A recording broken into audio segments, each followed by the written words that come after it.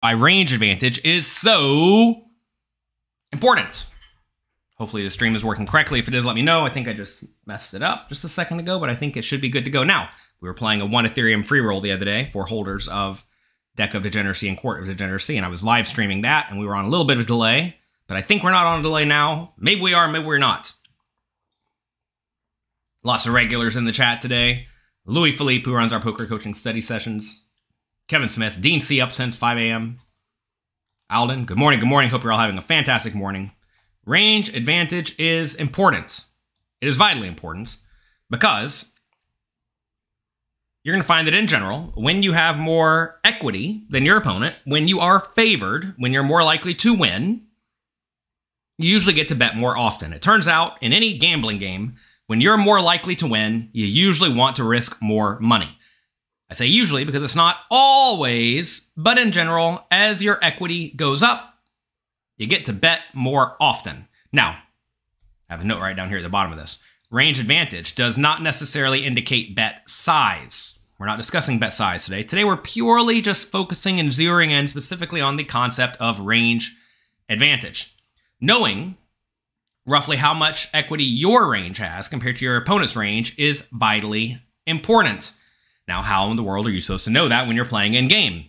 So many people always want to ask me, well, how are you supposed to know that when you're actually playing? Well, the answer is, you study a lot away from the table. Believe it or not, poker's not a game that you can just play by the seat of your pants anymore. Back in the day, you could just look at a guy and make a read and know what the right play is. We're not playing that game anymore. It's 2023. If you're watching this in the future, hello. We were here on 2023, July 31st, bright and earlier in the morning, having a little bit of brain fuel, trying to get our lives together, trying to discuss range advantage for all of you.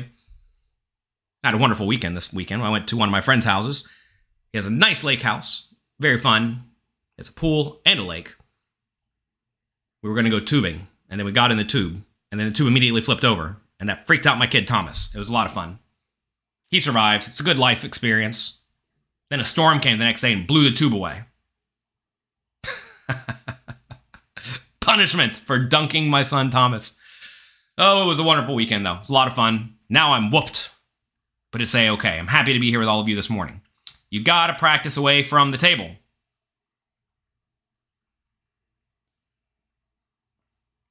What happened to just playing poker?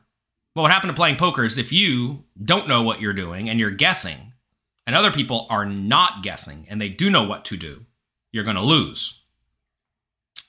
Simple as that. Think about it. Imagine you want to become a doctor, okay? And imagine you become a doctor by taking humans and chopping them up. Am I allowed to say that on YouTube? Probably not. Imagine that's how you become a doctor. And other people study what people have done in the past. They study a ton, they take things slowly, they learn methodically, and they learn what works and what doesn't. Who you reckon is going to end up being a better doctor? The one who has studied a lot and has gone through lots of meticulous work, or the one who's just guessing? Probably the one who studied a little bit. And all games are similar. Consider chess. Chess is a game where you can predict your opponent's blunders quite often. I know when I play chess with my son James, I know a few things he just misses. He cannot see long bishop moves to save his life. He cannot do it. We're working on it. That's why you gotta study. Anyway, I know I can just hang a piece all the way across the board from a bishop, and he's gonna blunder it. But now, if I knew that's how he plays, and I presume that's how all people are gonna play, because hey, that's what works against him, then I'm gonna get crushed, right? You can't just hang pieces across the board from a bishop because you're gonna lose. And a lot of people who want to play poker by the seat of their pants and just guess, inevitably lose. Because while their plays do work against some people, the plays do not work against all people. And yeah, a lot of players have done pretty well by figuring out just common things people do incorrectly. For example, in my very first tournament book, 10 years ago, 11 years ago, 12 years ago, where is it? Is it even up here? Here it is. Look at this little old book. How cute is this? How cute is this book? This book from 11 or 12 years ago said, continuation bet almost every time. in almost all scenarios. Well, that's not GTO. Back then, I even know that was not, I knew that was not the ideal strategy, but it was ideal against the players in general. Back then, people folded far too often to aggression. And to be fair, they do a lot today as well. But back then, they really did. And I wrote in the book, continuation bet frequently. Why? Not because it's GTO, because that's what works against my opponents. Now, is that what you call flying by the seat of your pants? Just guessing and playing poker. I'm playing poker. I'm just going to bet every time. Real difficult strategy, right? I'm going to make this intricate decision to bet every single time. I don't know. Call it what you like. I call that playing a solid exploitative strategy. It's not even that solid, really. It's simple. It's a simple, brain-dead, super straightforward strategy of they check, you bet, they don't raise enough, and they fold too often. I don't really call that playing poker. I call that just exploiting your opponent well. And obviously, you need to be taking advantage of whatever your opponent's doing correctly. But it's important to know specific spots where you should not be betting every time, even if your opponents do fold too often. On boards that are really bad for you, when you do not have the range advantage, even if your opponents fold a little bit too often, you don't want to be betting every single time because they're going to be folding a whole lot more often. Right? And that's something that's important to know. Anyway, you got to practice and study a ton away from the table so that you know how various ranges fare against other various ranges on particular boards. And the tough thing about the idea of range advantage, nut advantage, et cetera, is that as stack depths change, your ranges are going to change. For example, suppose you raise 80 big blinds deep from the button and the big blind calls. Okay? You know roughly what that range looks like? Hopefully you do. Consider how different the big blind's defending range looks if you raise from the button 20 big blinds deep and the big blind calls. So 20 big blinds deep compared to 80 big blinds deep. Ranges are going to be very, very, very, very, very, very, very different, right? Because 20 big blinds deep, both players to some extent are going to be jamming a lot of their ace X, right? Especially the big blind against initial raise. So you're going to know that some boards are going to heavily favor the button 20 big blinds deep that do not heavily favor the button 80 big blinds deep. That's where things get tricky. That's why you got to study. Hate to break it to you, poker's not super duper simple. It's a kind of difficult game. How does it feel to be the man? Sometimes I feel like the man, sometimes I feel like not the man. That's how it goes. What happens just playing poker? Apps and labs. I think labs are kind of a funny word. I'm going in the lab. You're not going in the lab. You're going to sit in your computer and click some buttons. Come on, everybody. Believe it or not, we're not scientists around here. There may be a few scientists, but most are not. Are you a shark in the water? I'm very good at swimming. Both my kids can swim amazingly well. I'm so proud of them. Thomas is 4 years old, and he can dive to the bottom of an 11-foot pool. You never seen it. Never seen it happen in my life. Never seen a 4-year-old dive to the bottom of an 11-foot pool. But he can do it. Not dive. He cannot dive into the bottom. He literally takes his feet, kicks, swims to the bottom, and gets a ring. Both boys can. Have you ever played the sport, taking the world by storm? I have not played pickleball. Apparently, Bernard Lee, a poker player who wrote a satellite chapter of my book, I would not put him on being a great pickleball player. Apparently, he just won some seniors pickleball world championship or something. I don't know. Look up Bernard Lee pickleball. Who knows? What a world. A lot of poker players like pickleball. I don't know. It's probably fun. Unfortunately, I don't have a whole lot of time to play games. When you play games for a living, inevitably, you don't have a whole lot of other time to play games. And I realize that things like pickleball, golf, baseball, all the outdoor sports to some extent take a lot of effort to get decent, and especially to get really good. If I'm going to do something, I'm going to be really good at it. And, maybe I could be good at it, but it's not the right time in life. It's important to understand that timing is very important in life. When you got a family you got to spend a lot of time with, you got a job, you have multiple career opportunities, you have a lot going on, sometimes you just don't get to do some things you would like to do. I'd like to go out and play pickleball on the weekends for 8 hours a day. That seems like a lot of fun. But not right now.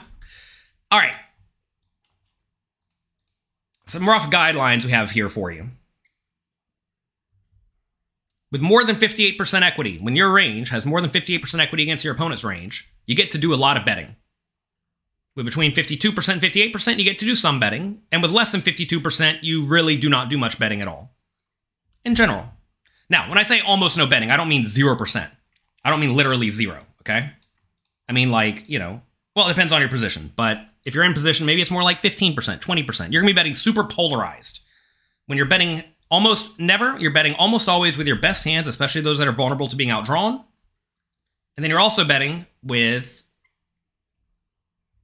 some draws, right? Note, nut advantage, position, how dynamic the board is, etc. will all heavily impact your strategy. Why is range so important? Asked Alden. You know, funny enough, I woke up and I made a PowerPoint discussing why range is so important because I could not read. It was too early. I have a document that tells me what my topics are going to be. So you know what I did? I made a PowerPoint, right? Why range is so important. You want to go through that one? We'll go through that one real quick. Why not? Let's see. Why is range so important? Oh, wrong one. Here we go. Why is range so important? Look at that. It's almost as if I predicted what was going to happen here. You make better decisions when you think probabilistically. Something must happen in each and every instance. But that does not mean that is the only possible outcome. For example, if you flip a coin, you think it's going to land on heads 100% of the time if it lands on heads the one time you flip it? Do I have a coin? Look at this. I actually have a dime. I randomly have a dime on my desk. My kids love coins. I'm going to flip it. It came heads. Does that mean it's heads every time? No, obviously not. Obviously not. Most things in life are not 100% true. Understand, you can never put someone on a hand. You can never put someone on a hand unless your opponent is terrible in an overly face-up manner, because then you can put them on a hand. But most people are not that bad. Some people will raise the 7 big blinds pre-flop with exactly pocket jacks, and you know they have jacks. But that's not what we're playing most of the time in 2023. And if you are, congratulations, life's easy for you. You're going to get rich, or at least they call that players' disposable gambling income. When someone makes an action, they are representing a range, not a specific hand. Not a specific hands. Notice I didn't even edit this because I realized after my mistake, I had made a PowerPoint for the wrong thing. Ranges can be close to GTO or very far from GTO, but every time someone bets, they are representing a range of hands, not a specific hand. For example, someone could easily continuation bet ace king or ace queen on ace 7-6. You don't know which one it is. It's kind of random, right? Even by the river, you will not be able to narrow your opponent's range to one specific hand. And each specific hand, and each type of hand, very importantly, each type of hand, makes up some portion of your opponent's range. Understanding this concept will help you make much better assessments about what your opponent actually has in their hand in this individual instance. Okay? So let's go through some examples. We're going to go through PioSolver, and we are going to observe range advantage. Let's see if we can get this lined up just right. Looks like it needs to be a little smaller. Give me just a second. Okay. Hopefully you can see this. All right. Here's a scenario where we're going to look at a situation where the button raises 40 big blinds deep and the big blind calls. Now, these are presuming GTO ranges. Obviously, your opponent may be playing differently.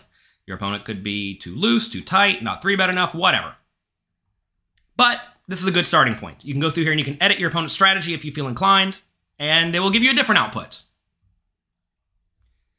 We assume GTO ranges from given positions unless they're terrible. No. You should actually presume your opponents are playing as the player pool plays in general. Right? You should always presume your opponents play as the players in your game play. You can also adjust based on how you expect this particular opponent to play for whatever reason. You should not assume everyone's playing perfect GTO poker. That would be a mistake. For example, take a look here. Do you think the big blind's defending queen 2 offsuit? Maybe, maybe not. Do you think they're 3-betting king 6 offsuit ever? Maybe, maybe not. Think they're 3-betting 10-6 suited ever? Maybe, maybe not. Right? You sent me a gift. Well, thank you. I appreciate it. My trade-off for having no time for gaming is a lovely wife and 2 boys. Indeed. Okay. Here's the range. On the flop, you can click right here, strategy plus EV. Out of position EV is roughly 16. Let's get out the calculator. That means they own 16 chips out of the 59 chip pot. Not a lot. 16 divided by 59 equals 27% equity. That's about as in the dumpster as it can get. This is horrible. It's about as low as you'll ever see. On A7-6, the out-of-position player is in horrible, horrible, horrible, horrible shape. So, take a look at that. They check everything. Also, in general, when you're out of position, you're going to check a lot. So, you know, maybe if we're in position, we somehow bet sometimes. But I don't think we'd even bet if we had this range, if the ranges were swapped. Okay, so we're going to check everything. Now, take a second, think about this. Out of position is in horrible shape. That means in position, the initial raiser is in great shape. They're going to have more than 58% equity. With more than 58% equity, they're going to do a lot of betting. Now, what is a lot? A lot very often means every time, especially as it gets super high. As your equity, as your range advantage gets like 62% or more, you're just betting every single time. Let's see if that makes sense. So they check everything. Look at that. They bet every single time. Some people are going to say, oh, you check 0.43%. Yeah, okay, get real, right? Get real. Get real, everybody. It is worth noting, I think I and a lot of people who do think very probabilistically use the word every time to mean almost every time. Sometimes I have problems with this with my wife, who I think thinks a little bit more, rigidly is the right word. Specifically, my wife's a lawyer. She's good with words. I'm a gambler, not so good with words. And every time to me means, 95%. Maybe even 90. Every time to some people means 100. This is not 100. This is 99.6. Not even that, 99.57. You know what I mean? Can you show how to solve? Can you show equity and solve? Oh, wait, what are you saying? Can you show equity and solve by clicking? You click this plus EV strategy button right here and it brings up this. Right? And then you can divide this number by the pot to give you the percentage of your equity in the pot. Maybe there's some other way to do it. I don't know. Anyway, in this spot, we bet every single time. Okay? Why are we betting every single time? Because our equity is through the roof. The equity is through the roof, right?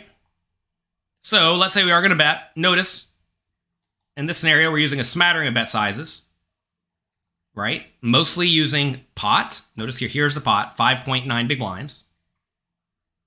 Then we have 3.5 big blinds. Then we have 1.5 big blinds. GTO's all over the place. That's because we have hands of various types in our range. We're not going to discuss that today. Maybe we'll a little bit. Your best hands that are almost always vulnerable to being outdrawn often want to bet big. Notice like ace-king offsuit here. Almost always good, pretty vulnerable to being outdrawn. Usually wants to bet big. And you're going to see that your best top pairs usually want to be betting big. Also, if there were over pairs available, they would usually want to be betting big, especially if they're the over card right above the highest card on the board. So say it was like, whatever, Jack 6-2, pocket queens would want to be betting big. Assuming you want to even have a big betting range there, which you probably don't. Maybe like Jack 10-2, queens would be betting big. Okay, ace-king's betting big, ace-queen, ace-jack, ace-10, ace-9, ace-8.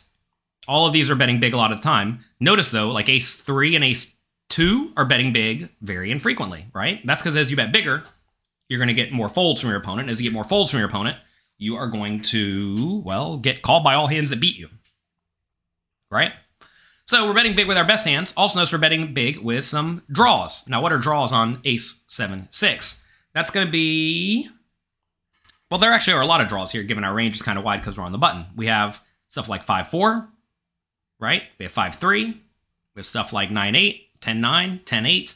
All of these are pretty good draws with gut shots. Then we have some junkier draws like queen-jack suited, jack-10 suited, queen-10 suited. These are all backdoor draws, right? And notice these are often using the bigger bet size a large chunk of the time, which is pretty cool to see.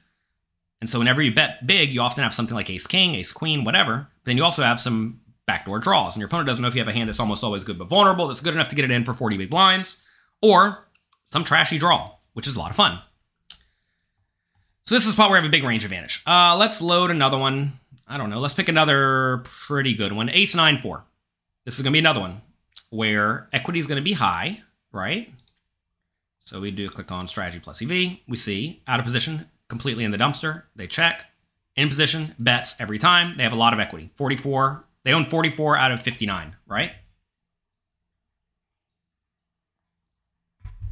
Lewis says, would you try to implement this 0.43% check? No, come on. In this spot, I'm going to be betting either small or big. I'm not even going to use 3 bet sizes as a simple human over here. I'm going to be using 2 bet sizes, big or small. Can we click on Range Explorer? What would you like to see? What would you like to see? Or you're showing that we are betting with some high equity hands and some low equity hands? Is that what we're trying to do here? I don't know. I'm not a Pio Pro, to be fair. I have people who do the Pio for me. How lucky is that? But you see, all these hands are very high equity, right? All the aces, for example, in this instance, all the aces are very high equity. And, that leads to you betting them, right? Compare range equity. Where do we compare range equity? I guess we see right here. Is there an easy way to do this? You tell me. Monkey Maya. Monkey Maya. Is there a way to click this? EV standard. Look, again, I'm not a Pio Pro. Sorry. One thing I've learned that's been very beneficial for me is to click on Change Player. Change Player. Oh, you're just like, you want us to compare one to the other. So you basically want to show here that we have lots of good hands, relatively little nothing, 31%.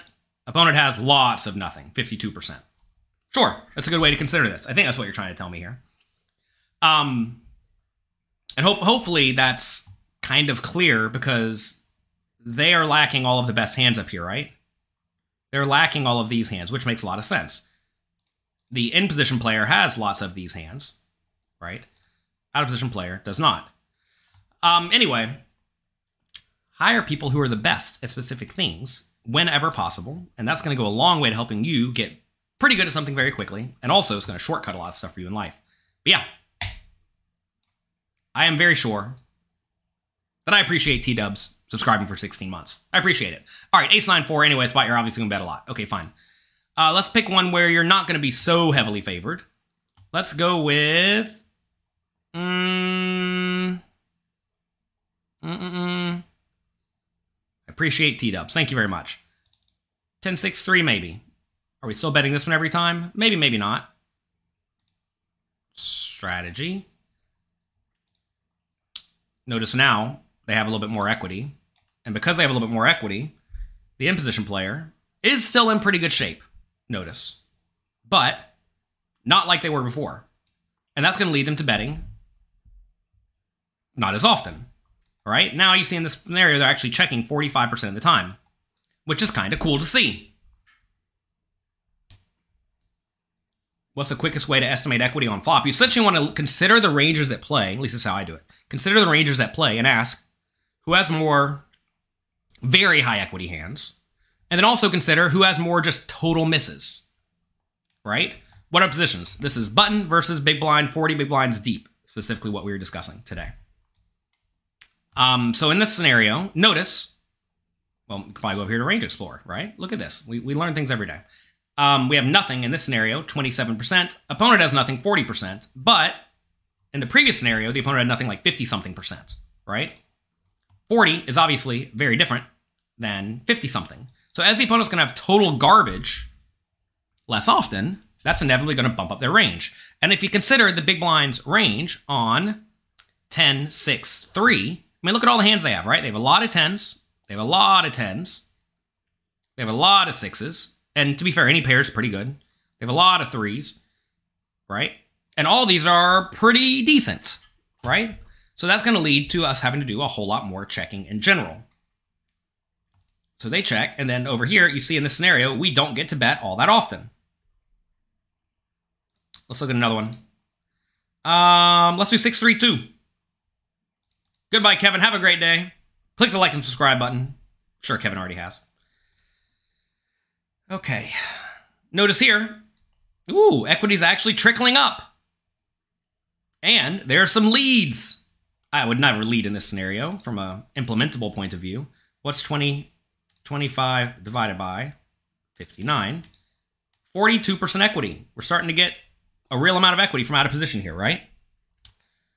Now, as you get shallower and shallower, you should be more and more inclined to lead. Okay?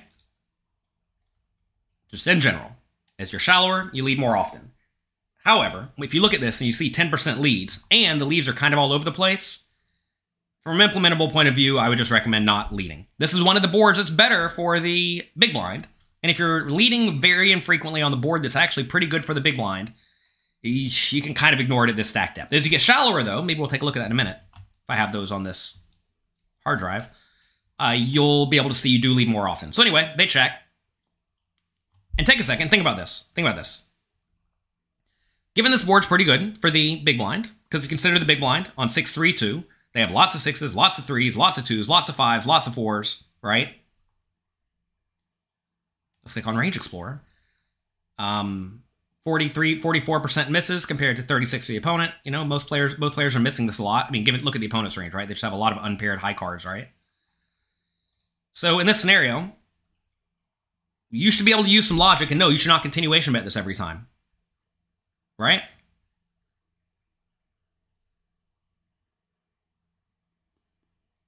Tell everyone about Desktop Post Flop. It's a good alternative for people who cannot afford PioSolver or GTO Wizard. Sure, check it out. All right. Obviously, we're not going to bet every time, and we're going to be betting pretty infrequently. As you see here, we're betting pretty infrequently, right? Less than half the time. Now, how could we have possibly predicted this? By studying range advantage, right? Not by flying by the seat of our pants, by studying range advantage. In my understanding, in this scenario, when we do bet, you want to be betting in frequently because we don't have a gigantic range advantage. You watched this lesson for a long time now. Oh, hello. Good morning. Sign up for poker coaching. Anyway, thank you very much, Craig. I appreciate it. We're doing our best here. Other things to consider. Who has more effective nut hands? What are the nuts on 6-3-2? Well, 2-pair and better is pretty much the nuts, right? Who has more 2-pair? Notice, not a lot of 6-3, not a lot of 5-4, especially offsuit. Notice this player does have 5-4, the big blind. So this is a spot where the in-position player has to be pretty careful, and as the opponent, well, as you're going to be running into more nuts in your opponent's range proportionally, you also have to be very careful. We will show, let's actually look at some out of position spots. Actually, you know what? I want to look at a short stacked spot first, just to show you what I was talking about. 20 big blinds. Low jack versus big blind short, because that's what I have right here on top of, right in front of me. All right. Now we're going to have a lot of leads, or at least more leads. So now we're 20 big blinds deep. Low jack versus big blind. Low jack versus big blind on 6-3-2. You see now 14 or 15% leads. 16% leads, right? So you see in this scenario, 16% leads on this board because we are now shallower. All right, I want to go back, though, to 40 big blinds. I want to look at out of position. I want to look at low jack versus button, okay? Low jack versus button on a 7-6, like we looked at in the beginning. How about that? We'll keep things simple. Okay, now, take a second to think about this. Before we even look at any ranges. When you raise from the low jack, which is under the gun six-handed, and the button calls, what does the button's calling range look like? Especially compared to what a big blind's range look like. Well, the button's range is going to be a whole lot better, right? So if you naturally take away a lot of the junk out of any range, that's going to make range advantages get smaller for the initial raiser, right?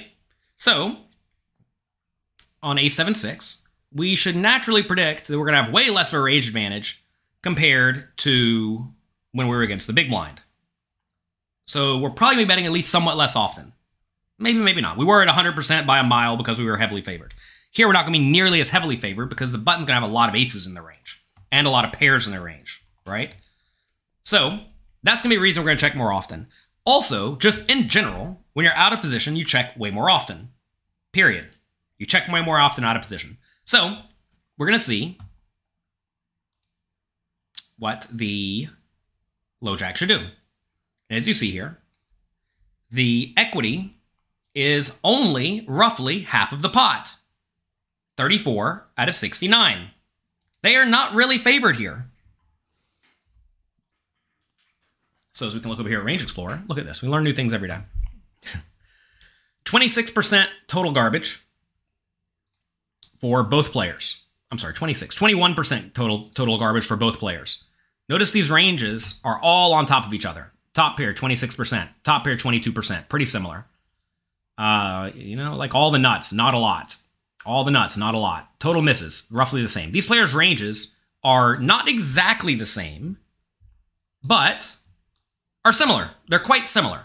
So if the ranges are quite similar, you should expect no one to have much of an advantage. Now you may say, but this player has ace-king and ace-queen, and the button does not because they 3-bet them. Yeah. But that's not enough to heavily sway the scenario. Okay? So that forces, in this scenario, the initial raiser to do a ton of checking. Now, back in the day, you could just bet this flop every time, because if you bet this flop for, let's say, 40% pot every time, which, again, is not even the GTO size. I mean, it's a GTO size, but it's not like the preferred size. Say we do bet this. Here is how the opponent should continue. Remember I said, I thought people folded way too often back in the day. Take a look at this. Against 60% pot or so, you see, king, queen suited, especially with a backdoor draw, should call every time. King, jack, king 10 should call sometimes. Gut shot should call. Pocket fours should call. You think people are calling pocket fours against a 2/3 pot bet on ace 7-6? They sure didn't back in the day. Back in the day, they're definitely folding king, queen. They're definitely folding fours. Some people would fold 10s. Lots of people would fold 10-9. Right? So people folded way too often. Now they don't, so you don't get to bet every time. Let's go back to here. Say we do bet small. Now look what they should continue with. Any pair. Any king high. Well, any king high. Backdoor draw for sure. King queen, just naked king queen. Gets to call a lot of the time. That's fun. But you see, you got to call a lot against a small bet. Do people call this often? Not so much. Do people raise this often? I think people actually probably do raise this often, maybe even more. Notice as you face a smaller bet, you raise more often. As you face a bigger bet, you raise less often. Let's say they bet bigger, you see you raise never, right? As you're facing bigger raises, as you face bigger bets, you raise less often. Anyway, what I wanted to show you here is that on this board that you may think favors us, because I just showed you it heavily favors the initial raiser against the big blind. Now, it does not favor the low jack raise against the button, because the button's range should be stronger, and also the button is in position against us, right? So those two things are going to heavily impact your strategy. Let's look at another one. We've reached 100 messages. I appreciate all of you being here each and every morning, bright and early. Let's look at the 632 board. Joe says he signed up a month ago. Well, thank you. Thank you. I appreciate you. Hope you're learning a ton. Okay, 632, let's use some logic. Both players' ranges are kind of similar, right? So given both players' ranges are kind of similar, we literally just showed you that. You know we're going to be doing a lot of checking. The out-of-position player, as the initial raiser, is almost never going to be heavily favored against a button or any in-position caller, because the in-position caller's range is always pretty decent. Now, you may say, but my players call with all sorts of trash. Well, then sure, adjust the range. Figure it out, right?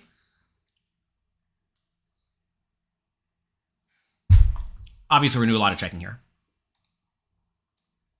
Now, the question is how much checking? Take a look at this. Somehow, some way, the out-of-position player here, their EV is terrible. 30%, 29%, or 29 out of 69. What's 29 divided by 69? Not a lot. 42%. Okay, let's go back to this little chart here I made. Look at this handy-dandy, super-duper scientific chart. With less than 52%, you do almost no betting. Now, as the initial raiser against the big blind, you're very rarely going to have less than 52%, so you're always going to be doing some betting. But out of position, you often will have less than 50%. Even in the previous spot, so we saw we had 50-ish%, and we don't do a whole lot of betting. Now we have way less. We have way less. So with way less equity, on this board, we check almost every time. And in spots like this, I am going to be checking almost every time. Say we do check. Using some logic, you should know the in position player is going to be betting a lot. Why are they betting a lot? Because they have a lot of equity. They have, whatever it is, 58% equity or something, right? So with 58% equity and position, they're going to be betting pretty often. Now, they don't get to bet every single time because they have to worry about us, the out of position player, having aces, kings, queens, jacks, tens, whatever, right? So this is a spot where the idea of like nut advantage is a little bit interesting because 40 big blinds deep, over pairs are the nuts. Notice the out of position player, the initial raiser, does have all of those, whereas this player does not. They have to be a little bit careful. But they should be betting frequently and small. Now, why are they betting kind of frequently and small? Because they have a range advantage, right? They, across the board, are going to have a range advantage in the spot that lets them bet frequently and small. So say they do bet small. Well, let's take a second to think about this. Do you know how to play when you check everything on the flop? You certainly should. I know that most people do not have spots in their range where they check everything on the flop, but look, I'm literally telling you right here, 87% in GTO world wants to check. Now again, if your opponent folds too often, say you bet small, are they folding out overcards, backdoor flush draw? If they fold out overcards or backdoor flush draw, you should bet every time. Are they folding out king high? If so, you should probably bet every time. Are they folding ace high? If so, you should bet every time. I will say in general, most people fold too often, even against a 1.7 big blind bet into a 6 big blind pot. So I don't actually think it's all that bad to bet every time. But say they do fold too often, you should just bet a lot, right? But if they play well, you should check a lot. So they check a lot. In position player is going to be betting small and frequently. You need to be check raising some. Most people do not check raise anywhere near often enough. You may say, but we don't have the range advantage. No, you don't have the range advantage, but you do have a lot of hands that are almost always good that want to load money in the pot. Plus, you have a lot of draws, especially draws that don't really want to check call. So if they bet small, as we see they do every time, notice, I guess we didn't discuss nut advantage today, but when you have the nut advantage, usually you want to be betting bigger to some extent. When you don't have the nut advantage, usually you want to be betting smaller. So with the range advantage, but not the nut advantage. And again, nuts changes based on how shallow stacked you are. In this scenario, you're going to be betting frequently and small, like somewhat frequently and small. So let's say they do bet small. Look at all the check raises. Look at all the check raises. Who'd have thought?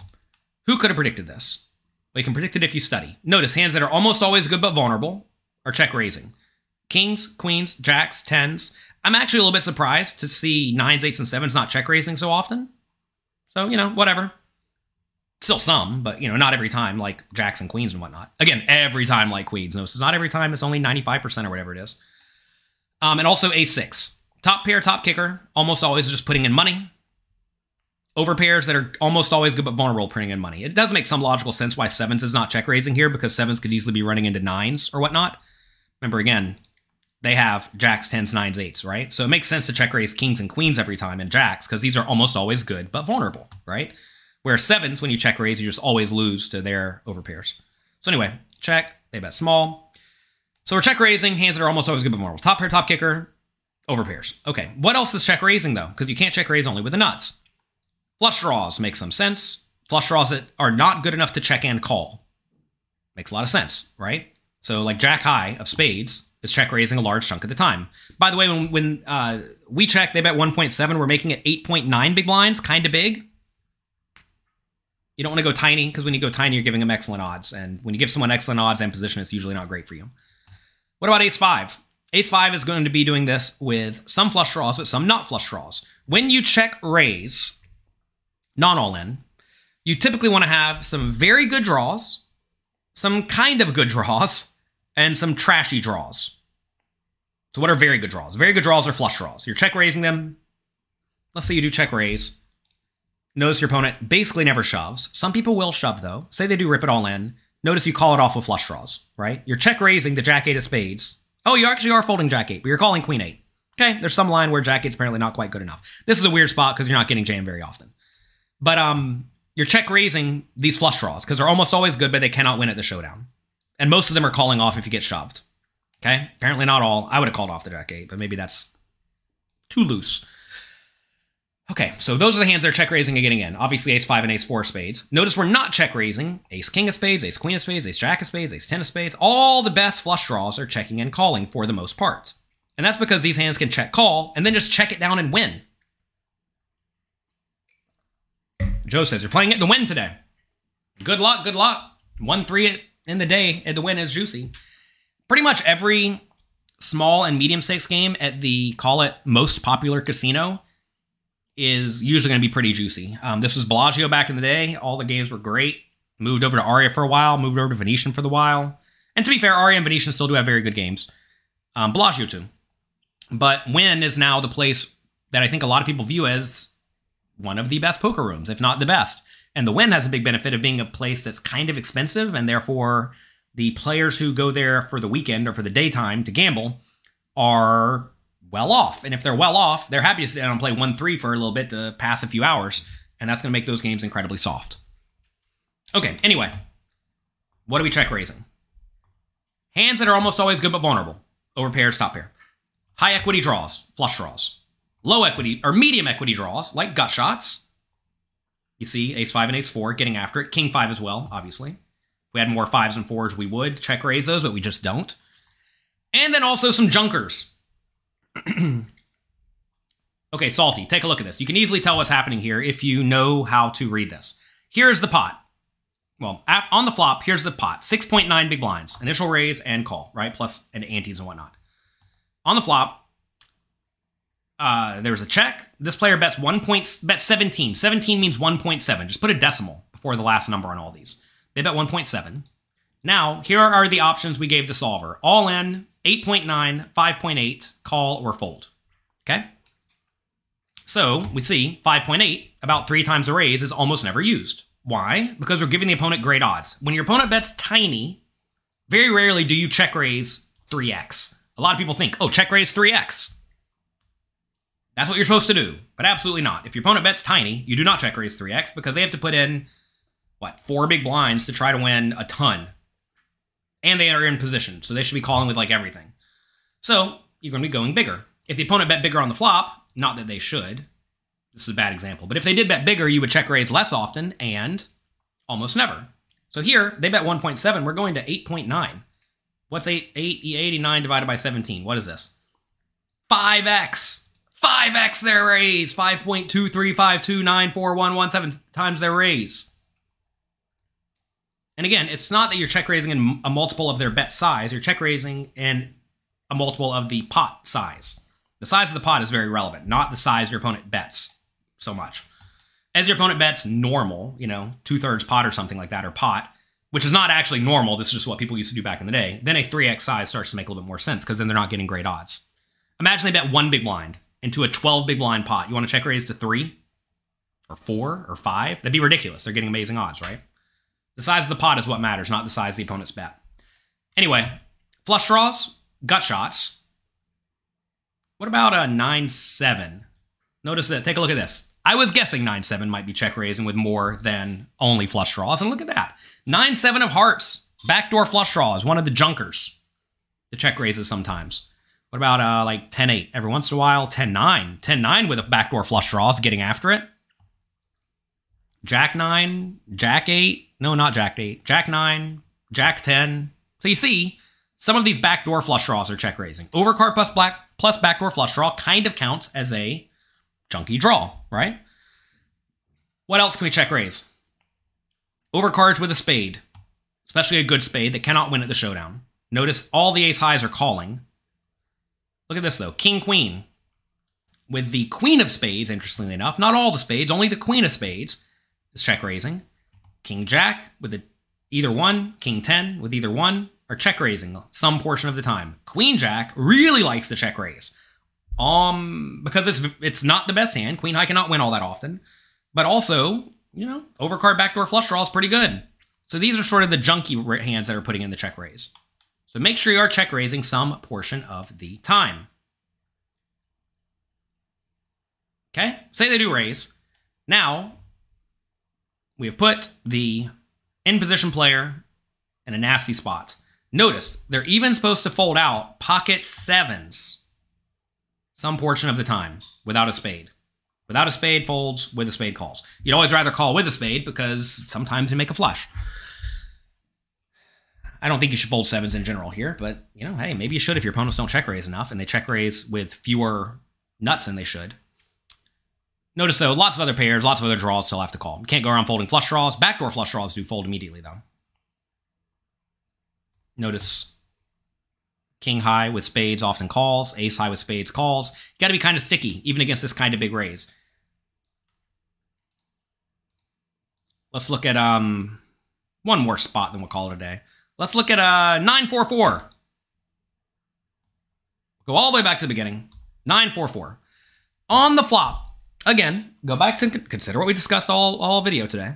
On the flop, when the low jack raises and the button calls, we already showed you the ranges are all on top of each other, right? So, if the ranges are all on top of each other, how often should you be continuation betting here? I'm going to give you 3 options. Always, sometimes, or never. You get to pick. Write it in the chat. Are live games plus weekly tournaments likely to be better or worse? Better or worse than what? Are you saying which one is better? I mean, look, I think cash games are almost always better for people to play who are working to build a bankroll. Cash games typically rake less than tournaments, and cash games have way less variance than tournaments. And you can put in as much volume as you'd like.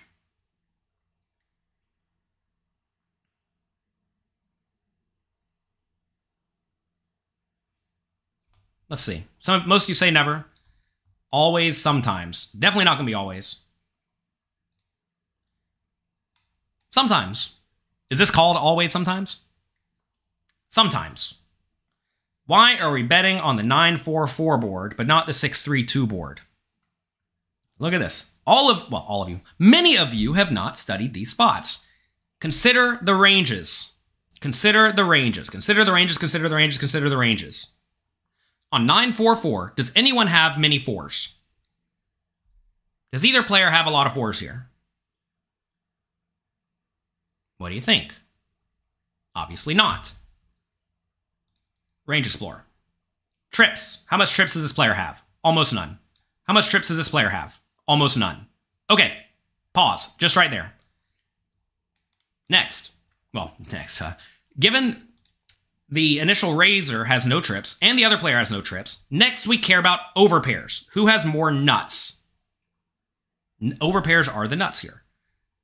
9.7% for the initial raiser. 3.4% for the caller. There you have it. That alone is going to be a big difference here. That's going to lead to a higher range advantage, but also, very importantly, nut advantage. What about nothing? Both players are going to be same on nothing, right? Roughly same on all the other stuff. The big difference here is top overpair. Overpair is super important. Top pair roughly the same. Actually, even more top pair for the initial raiser. So we see here equity for the initial raiser is 39%. So why does some of you not know that on 9-4-4, this board is very good for the initial raiser compared to 6-3-2 when you are out of position?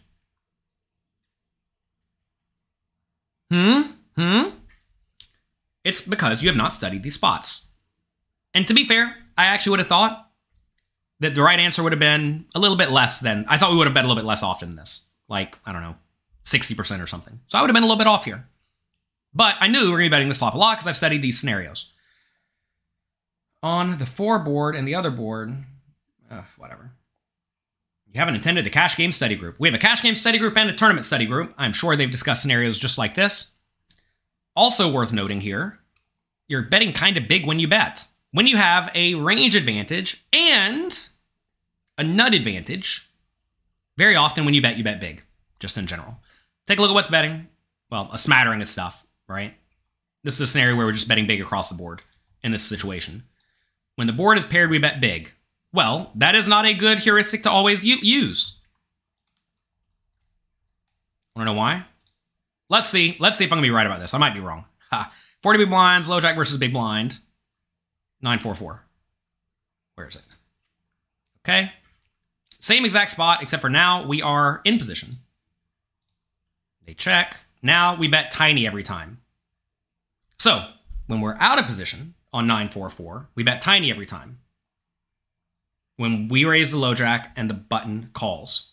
Now, on 9-4-4, where the low jack raises and the big blind calls, when they check, now instead of betting big frequently, we bet tiny frequently. Why are we betting tiny in this spot compared to the previous spot? Same flop, same low jack range, very different caller range. Well, now, look over here at this strategy, or the Range Explorer. Notice, again, no trips. But what about the opponent? 6% trips! They have the powerful 6% trips. They completely have the nut advantage. Notice, the initial raiser has no nuts. I mean, overpairs are pretty good. You're not trying to fold them. But the big blind has lots and lots of nuts. Also, they have more top pair. 13% instead of 9. They do have a whole lot more junk. So the way you can kind of think about this is the big blind in this spot has some super high equity hands that crush the initial raiser, but also a lot of trash. When you see this, this usually indicates a big range advantage for the initial raiser, but they lack the nut advantage. And when they lack the nut advantage, you don't get to bet very big in general. In general, again, these are just simple heuristics, simple rules. We discuss this thoroughly in the tournament and cash game masterclasses at pokercoaching.com. We go through lots of scenarios. And it's important to realize these things all interact together. But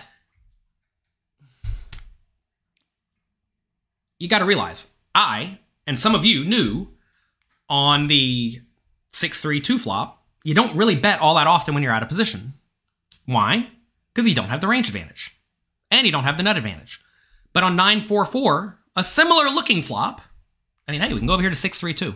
We're going to go back to out of position, low jack versus button, 6-3-2. 6-3-2, I'm sorry, 6-3-3. We're looking at 6-3-3 now. We looked at 6-3-2. We know you got to check a lot. What about 6-3-3? Similar but different. Type in your answers. Sometimes, never always. Sometimes. Not always, but sometimes, right? And it's important to note. Now, why are we betting the 6-3-2 a little bit less often than the 9-4-4 board? Why would you bet 6-3-3 less than 9-4-4? Use some logic here. Well, now we have way fewer top pairs, right? Look at on 6-3-3, look at our top pairs. We have almost no top pairs, right? On 9-4-4, we have a lot of at least more top pairs, right? Let's look over here at Range Explorer. Overpairs 15%, and then a whole lot of garbage elsewhere. Top pair 4%. The opponent, more so lining up on top of each other, right? Because, like, look, overpairs are not all created equally. Some are better than others, but they're all pretty good, right? They're very, very good. They're very near the top of our range. Both players have a lot of misses. Both players have a lot of junk, etc. But there you go. Anyway, all this is to show that you all need to study this stuff away from the table. It's hard. It's hard. I'm not going to lie to you. It's difficult to learn when you should be betting 60% versus 40%. Because if you take a look at 6-3-3 and 9-4-4, they actually play kind of differently when you're out of position.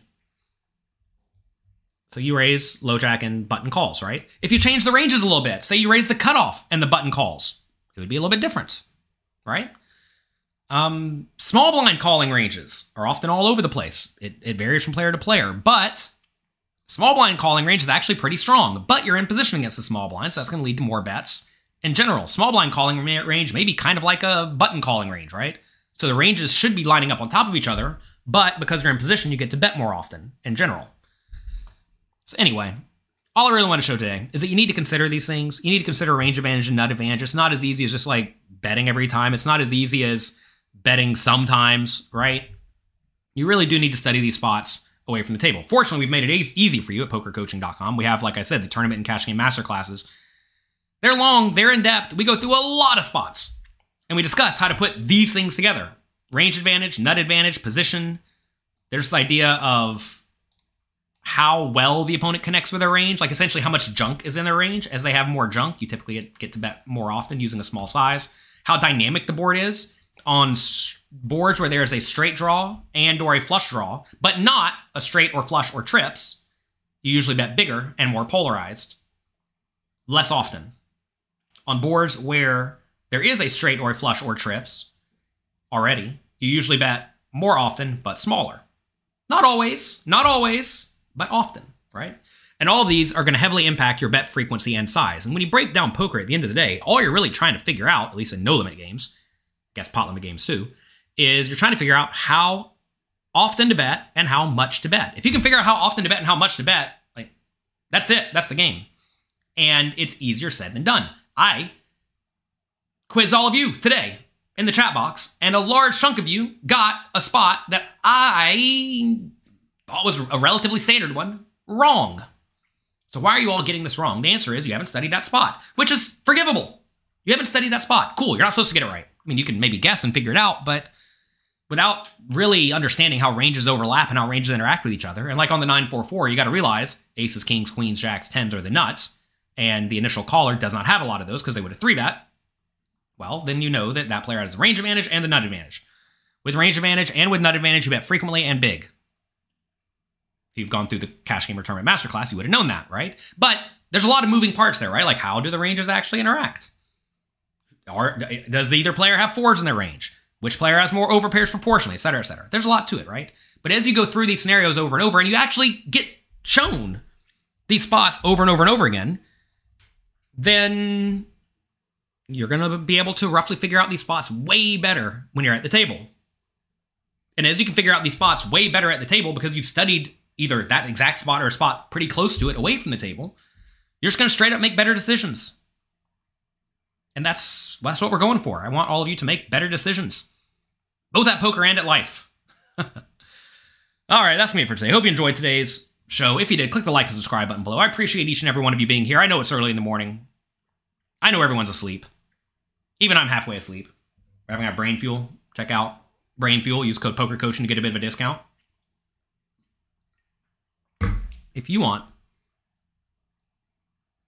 to be high on caffeine all day, Brain Fuel is for you. But in a way that doesn't make you crash. It's crazy. I just have good energy for till 5 o'clock, which is exactly what I'm going for. I can sit down, 9 a.m., grind it out till 5 o'clock, be done. Awesome lesson. That's what we're going for. If you like these lessons, check out my YouTube channel. You're already there. Click around as soon as we're done here. We have lots and lots of content available for you. If you want to study more right now, go to pokercoaching.com and get in the study session ran by Louis Philippe. Louis Philippe has been crushing it. He said, Ken has been crushing it. Is there coffee somewhere? There actually is. There's coffee here too. I have coffee first, just to slowly ease in. Then we jam the Brain Fuel. And then I work all day. Then I hang out with my family. Then I go to bed. Every day. Monday to Friday. Weekends, no Brain Fuel on weekends. Nice and chill. Decompress. I'm actually going to go upstate for 3 weeks coming up soon. There will be no little poker in the morning. I'm sorry. And I'm going to have no caffeine and no alcohol for 3 weeks. It's going to be lovely or terrible. One of the two. We'll find out about 4 days in. Good luck. Have fun. Thank you for being here. Make the most of your opportunities. I appreciate all of you. I really, really, really, really do. Have a great day. Talk to you next time.